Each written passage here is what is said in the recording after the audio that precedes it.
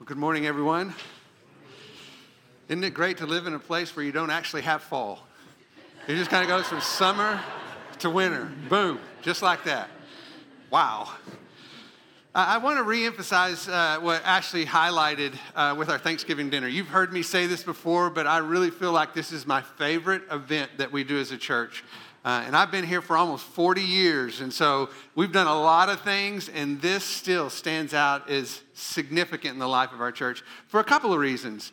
One is, when I grew up, we went to a family reunion every single year, and it was a highlight to do that. But people don't have family reunions anymore.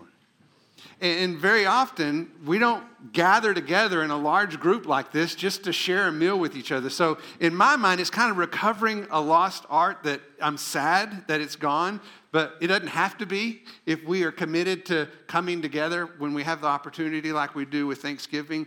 The other reason, probably even more important, is the fact that Thanksgiving is a delightful time, because if you look out in the group of people that show up typically, it not only includes our own church family, but it is scattered with international students. I mean, there are people from, feels like, every tribe, tongue, and nation. And so in some senses, it's almost a little glimpse of heaven when everybody is together and we're loving and caring for each other.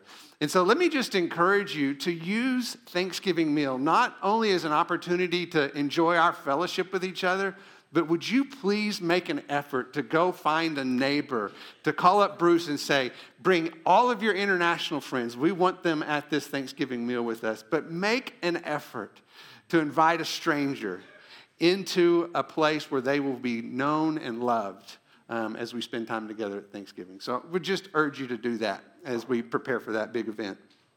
And by the way, it is no small event to pull off. And so your response to us to let us know you're coming, to help out with the food, man, that would be greatly appreciated. Let's make this a special time this year. I would just ask that you do that. This morning, I want to begin with an exercise that we walked through at our ministry leader meeting last weekend. I showed them this beautiful picture of a scene in nature, and I asked them to kind of take note of what they see. As they look at this picture, what kind of grabs your attention? As we did that, we noticed things that you probably see as well. Just the beautiful flowers in the foreground, the blue and the red. People mentioned the radiant sun coming over the mountains, kind of a misty air that mentioned that kind of sets the mood for that scene a little bit. And then Nathan was up here leading singing this morning. It was, I think, him who said, yeah, and then there's this bush kind of in the middle that needs to be trimmed. And I thought, okay, so you're that guy. That's good to know. It's really, really helpful. But then I reframed the question and I asked this: what do you see beyond the beauty of creation? In other words, what does creation tell you about its creator? So then we began to look and we began to see those flowers once again, and we were reminded of how creative God is. Just his attention to detail. We noticed the sunrise and how it reminds us that his mercies are new every morning, just like that sunrise. The mountains are majestic. They remind us of his strength. And in the context of the conference, we talked about how easy it is to get lost in the details of ministry and lose sight of the presence of God. I wanted to revisit that exercise this morning because I think that the same temptation is true when we look at the Song of Solomon. It's easy to get lost in the details of this marriage that's being described, but then lose sight of the presence of God. Like that nature scene, when we look at the Song of Solomon, we need to look beyond the beauty to see something better. Because I want you to notice something, and you may have appreciated this as well. There's something unique about what's happening in the song. If you kind of pull back from all the details and kind of take this 30,000-foot view of everything that we've been doing, you'll notice a pattern embedded within the poetry.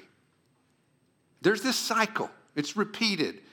from affirmation to loving affection to intimacy.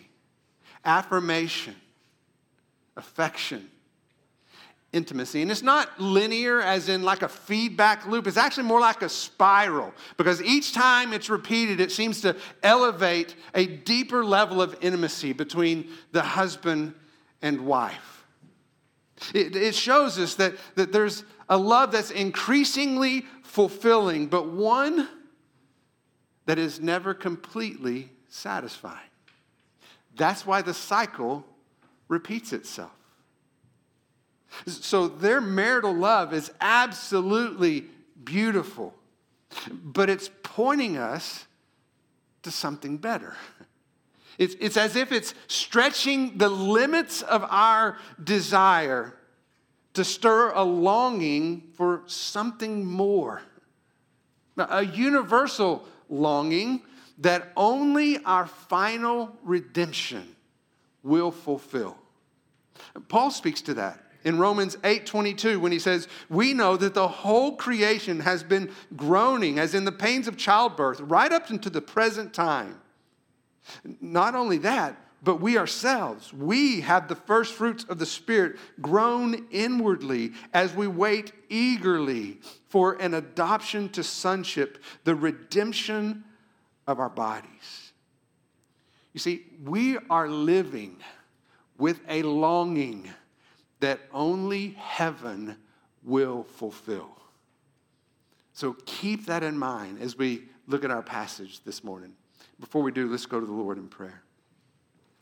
Father, as we come into this place among your people, filled with your Spirit, and we open up the truth of your word, we would ask that you speak to our hearts, that you would actually stir affections, stir longings that go beyond the limits of this world in which we live, with all its distractions and false promises, and that you would just, maybe for a moment, give us a glimpse of how your promises are ultimately fulfilled when that redemption is complete, when our eyes see our Savior face to face, when we live eternally in your presence, Father. Lead us to that place this morning as we look at your word together. We pray this in your name. Amen. All right, if you would, turn to Song of Solomon, chapter 6. We'll pick up where we left off last in verse 11. Love for you to follow along with me. In verse 11, it says, I went down to the orchard of nut trees to see the blossoms of the valley, to see whether the vine had budded or the pomegranates had bloomed. But before I was aware, my soul set me over the chariots of my noble people. Come back, O Shulamite. Come back, that we may gaze at you. Why should you gaze at the Shulamite as at the dance of the two companies? Now, I promised to do my best this morning, but I'll tell you right up front that some of the verses that we will look at are, in my opinion, the most challenging in all of the Song of Solomon. The terminology can be difficult because sometimes the translation from the original language is not particularly clear. Even at times, as we can even see in the verses that we just read, it's hard to determine who's actually speaking in this scene of the song. And we could get lost in details because there are lots of debates about who's saying what, when, what it means, but I don't want to go there, right? I promise you, what I will do my best this morning is to give you what I believe is the most straightforward reading of this passage. And I think it begins here in verse 11, where I believe the woman is speaking. It follows her husband's affirmation that we looked at last week. And in response, she kind of wanders into the garden where their love comes to life. It's one of her favorite places to be. We've seen it all throughout the song. And I want you to notice that it looks like it's springtime in the garden again. You remember last time we were wondering, will it ever be springtime in their marriage? And apparently it is. They've worked through that difficult season in their marriage. And now their love is showing signs of new life. She's looking for the trees to blossom, the vines to bud. the pomegranates to bloom. And it seems as if in her imagination, she kind of gets lost in this moment. Her heart, I believe, is truly filled with hopeful expectation. And she daydreams about being with her beloved, because suddenly it seems as if she's transported to a completely different place. And instead of being in the garden, she's surrounded by chariots, and she's around all the noble people.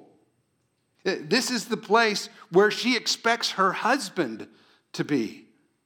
You see, her time in the garden has stirred a longing in her heart, a longing to be near to the one her soul loves. And then there's this voice that calls out, "Come back, O Shulamite, come back that we may gaze upon you." And we're not sure who this is. It's someone, maybe the daughters of Jerusalem. They kind of serve this purpose throughout the song. And they're beckoning her to return. And apparently they want to gaze upon her beauty in their presence. But the wife seems to resist. She basically asks, why do you want to look at me? As like it's a dance between two armies. That's how you would literally translate that phrase. In my Bible, it says two companies. Literally, it's a dance between two armies. And admittedly, I don't know exactly what's going on here, but I get the impression that she does not want to be the object of their entertainment. She's really not interested in trying to impress other people. What seems to be clear from our passage is that she longs to be in the safety and the protection of the one her soul loves. She wants to be near her husband. Now look how it continues in chapter 7, verse 1. "How beautiful are your feet in sandals," her husband says, "O prince's daughter. The curves of your hips are like jewels, the work of the hands of an artist. Your navel is like a round goblet which never lacks mixed wine. Your belly is like a heap of wheat fenced about with lilies. Your two breasts are like fawns, like twins of a gazelle. Your neck is like a tower of ivory, your eyes like the pools of Heshbon by the gate of Bath Rabbim. Your nose like the tower of Lebanon, which faces Damascus. Your head crowns you like Carmel. The flowing locks of your head are like purple threads. The king is captivated by your tresses." So once the woman expresses her desire, her husband now comes onto the scene, and he begins to speak about his loving affection for her. It's almost like he rescues her from the expectations of other people and comforts her with his words of adoration. Once again, he wants her to know how he feels. And I feel like they're back in the garden again. Having escaped the suffocating crowds of all the people, they're in a place now where their love comes to life. And we get the sense, at least I do as I read this passage, that they may be dancing together. Because instead of performing for other people as they were asking her to do, she just wants to dance with him. She just wants to be with her husband. I know Terry and I will do this from time to time. We'll turn on some good old country and western music and we'll two-step right around the kitchen. I mean, we love it. And so maybe, just maybe, that's what we see going on here. They're dancing together in the garden of love. One of the reasons I think they may be dancing is because he begins the description of his wife with her feet. She's wearing sandals, which are probably adorned with jewelry. And he says she's like royalty in his eyes. She's like the daughter of a prince.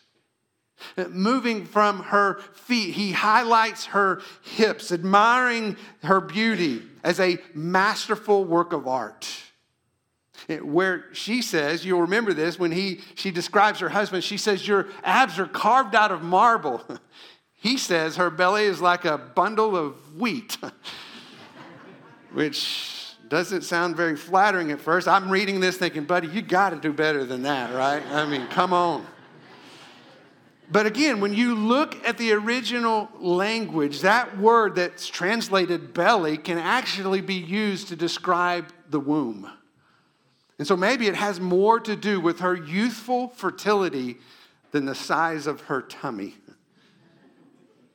He highlights her breasts as two fawns of a gazelle.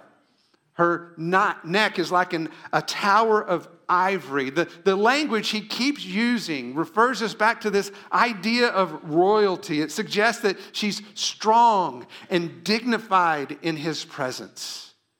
She's not just an object of his desire. She is a woman of great worth. He says her eyes are like the pools of water. We know that because he refers to Heshbon. And in Heshbon, there are deep cisterns carved into the stone. So maybe like those pools, her eyes have this peaceful tranquility to them. And her nose, like her neck, is both royal and stately. The movement of his description from her feet up to her head, in my mind, suggests that he's looking up at his wife. He sees her with respect instead of looking down on her with dishonor. She has great value and worth in his eyes. She's like royalty to him. In verse 5, he actually says that her head is like a crown. And that her hair is like a royal tapestry, like threads of purple woven together. He is just so incredibly captivated by his wife. And I think it stirs this longing for loving intimacy with the one his soul loves. Look at how it continues in verse 6. How beautiful and how delightful you are, my love, with all your charms. Your stature is like a palm tree. Your breasts are like its clusters. I said, I will climb the palm tree. I will take hold of the fruit stalks. Oh, may your breasts be like clusters of the vine, and the fragrance of your breath like apples, and your mouth like the best wine. It goes down smoothly for my beloved, flowing gently from the lips of those who fall asleep. I am my beloved's, and his desire is for me. Now, let's not forget, when we began this song this morning, it started with the description of the woman's desire. She was wandering in the garden of their love, hoping to find her beloved. She was longing to be in the place where their love comes to life. And now we see that it's obvious that her husband desires the same. So they find themselves in this place of mutual affection. But it seems even deeper than before. This is that spiral of deepening intimacy in that marriage relationship. In verse 9, he describes her mouth as being filled with wine. And then when you read the text, there's as he says something is followed by another quotation, which I think is from the wife. And she says, may the wine of my mouth go straight to my beloved. So what we see here is a shared desire. It's a loving embrace and perhaps a very passionate kiss. Each one giving themselves fully and completely to the other. This is a dance of shared surrender. She says, I am my beloved's, and his desire is for me. And in her mind, that's a really good thing.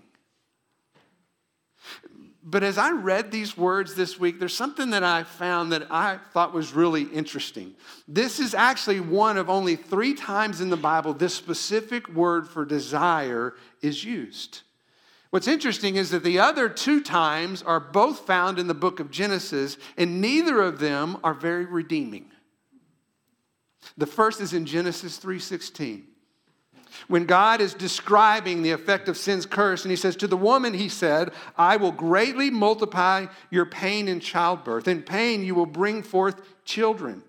Yet, there's the word, your desire will be for your husband, and he will rule over you. So I see this as we look at the context as a sinful desire. It's not something to be commended. It's more self-serving than it is sacrificing. It's a selfish desire instead of humble submission. It's a desire for independence. We see something very similar in the other example in Genesis chapter 4, verse 7. This is where God is speaking to Cain, and he says, sin is crouching at the door. And there it is again. Its desire is for you, but you must master it. So once again, this is a disordered desire that came as a result of sin. Much like the first example, it's self-serving and not self-sacrificing. It comes, as we know the story, from a sinful heart of jealousy. But when we compare those two to what we see in the song, we see that it's not the same thing. Instead, in the song, we witness a desire that has been redeemed. You see, selfishness is at the core of every sinful desire. Hidden beneath the surface of that desire is the question that asks, what's in it for me? But the Song of Solomon is selfless, loving intimacy. A shared desire that leads to mutual delight. And it redeems what sin has broken. We see the beauty of God's design for marriage. But, as we said in the beginning, it's pointing us to something better.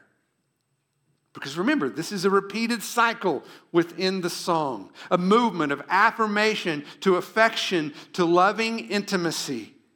And that love is increasingly fulfilling, but it is never completely satisfying.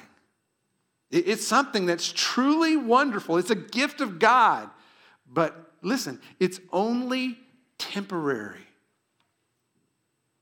That's why I say the author is stretching the limits of our desire in order to stir this longing for something more. A place where our soul is completely satisfied. Ultimately, with the infinite love of Jesus Christ. That's the place where we find a love so rich and so pure that it makes all things new. That's where we are eternally satisfied with the one our soul loves. So as we finish up looking at our passage this morning, I want us to consider what some of the implications might be of how what we learned in our passage might apply to our everyday lives. Because I think this is an important reminder not to look for our complete fulfillment in the marriage relationship. And don't get me wrong. Man, I love marriage. I think it's absolutely wonderful. I believe it's one of God's richest blessings this side of heaven. I told my wife this morning, we are new empty nesters. And yesterday, we spent the day together just going from place to place. And I said, I could not imagine enjoying a day more than a day being spent with you. It's incredibly beautiful and wonderful. But our spouse was never intended to satisfy the desires of our heart. And I actually think this is good news for those who are not married, for those who are single as well. Because it prevents you from wrongly assuming that your life would be complete once you got married. And you just need to know that's not true. Because our life is complete in Christ alone, whether we're married or not. And until we come to that conviction, don't miss that, until we come to that sincere conviction, we will be plagued with disappointment. We will crush, and I mean that when I use that word, we will crush every relationship under the weight of impossible expectations. I love the way Tim Keller speaks to this. In his book, The Meaning of Marriage, he says this: without a deeply fulfilling relationship with Christ now, and a hope in a perfect love relationship with him in the future, this is what we've been talking about, right?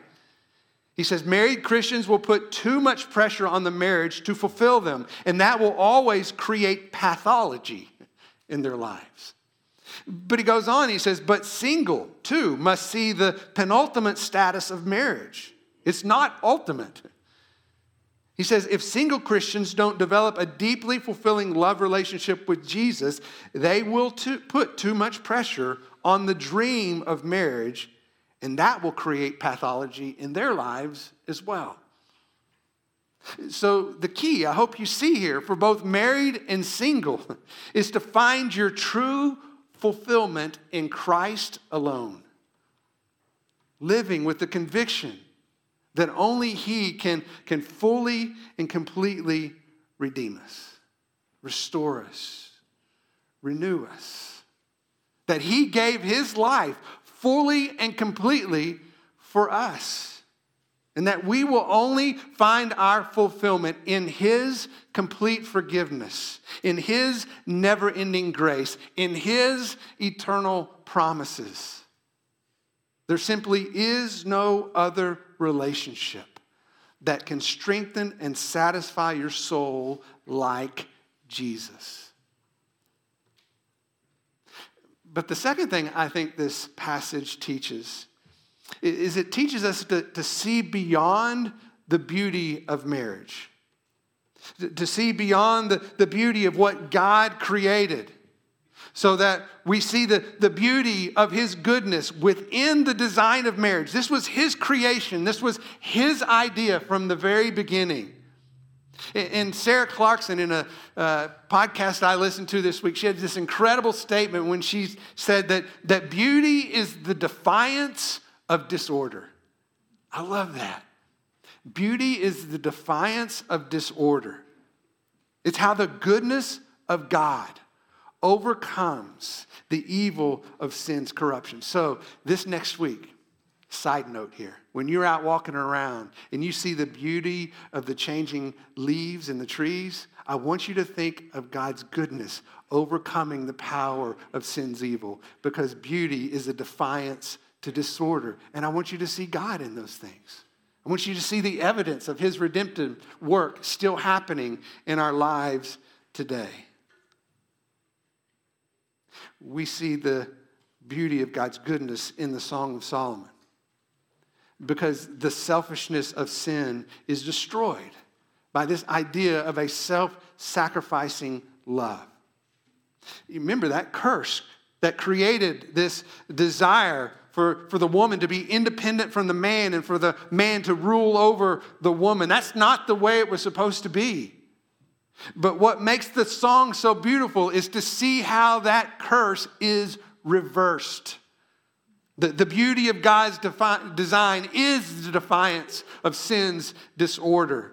It is the evidence of God's ongoing redemptive work. And we groan, as we talked about in the beginning, along with all creation, to see that redemption final. Which brings me to my last observation. The song is intended to create a longing that only our final redemption will fulfill. It turns our hearts to the hope of heaven, where the work of redemption is complete. So once again, marriage is a wonderful, beautiful blessing from God. But there will be no marriage in heaven. We know that, right? There will be no marriage in heaven. And so until that day, God will use marriage to sanctify our lives, to reveal our sin, to refine our faith. He will use our marriage to teach us. It's a tool to help us understand this idea of a true self-sacrificing love. It's the only way a marriage can last a lifetime and be as fulfilling as God designed it to be. Because God ultimately designed the marriage to put the gospel on display. We know that because of what Paul writes to the Ephesians in chapter 5, verse 31. He says, "For this reason, a man shall leave his father and mother and be joined to his wife, and the two shall become one flesh." This is the book of Genesis where God reveals his design of marriage. And then he goes on and says, "But the mystery is great because I'm speaking with reference to Christ and the church." So the marriage is a beautiful work of God, but it is pointing us to something better. It points us to the hope of heaven, where our hearts and mind and souls are completely fulfilled through that life-giving relationship with God that we were ultimately created for and only made possible to experience because of the saving work of Jesus Christ. Only then will we be eternally fulfilled with him, the one our soul loves. As 1 Corinthians chapter 13, verse 12 reminds us, "For now we see in a mirror dimly, but then face to face. Now we know in part, then we will know fully, even as we have been fully known." It should stir a longing for the complete satisfaction that only heaven will provide. Amen? Let's pray together. Father, as we come before you this morning, I do pray that you would stir that longing in each of our hearts. That on one hand, we can appreciate the beauty of your creation, whether we're looking at the changing colors of the trees or the beauty of a marriage that is based on a self-sacrificing love, that we would see your handiwork among all those things, but even more so, we would look beyond it to see how those things that you've created tell us something about our Creator. That they stir in us a longing to be in a life-giving relationship with you, because that's the only place that we can be eternally and completely fulfilled. Father, help us to see beyond the beauty to the hope of something better when we see you face to face and our soul rejoices in the one that we so love. Father, may we rejoice in that as we sing together. We pray this in your name. Amen. Believe it or not, that's what the Song of Solomon is about. It's giving us a beautiful portrayal of God's design for marriage. And there is so much goodness built within that design. But it's inviting us to look beyond the beauty of his creation, to see the character of the Creator who has redeemed us by his blood and has restored us into the only relationship that is eternally satisfying and fulfilling. And there will be a day when that is complete. So turn your hearts to that place and look to him. Amen? Amen. Father, thank you so much for stirring that longing. At least you did in my heart. And I'm grateful for that reminder. Thank you for your intentional, creative beauty. How it really is a defiance of disorder. It is a restoration of sin's corruption. And one day that will be complete. And so, Father, help us live with the hope-filled expectation of that day, when our hearts will be eternally and completely satisfied and fulfilled through relationship with you because of the saving work of our Savior, Jesus Christ. And may we live with that even now in this day. We pray this in your name.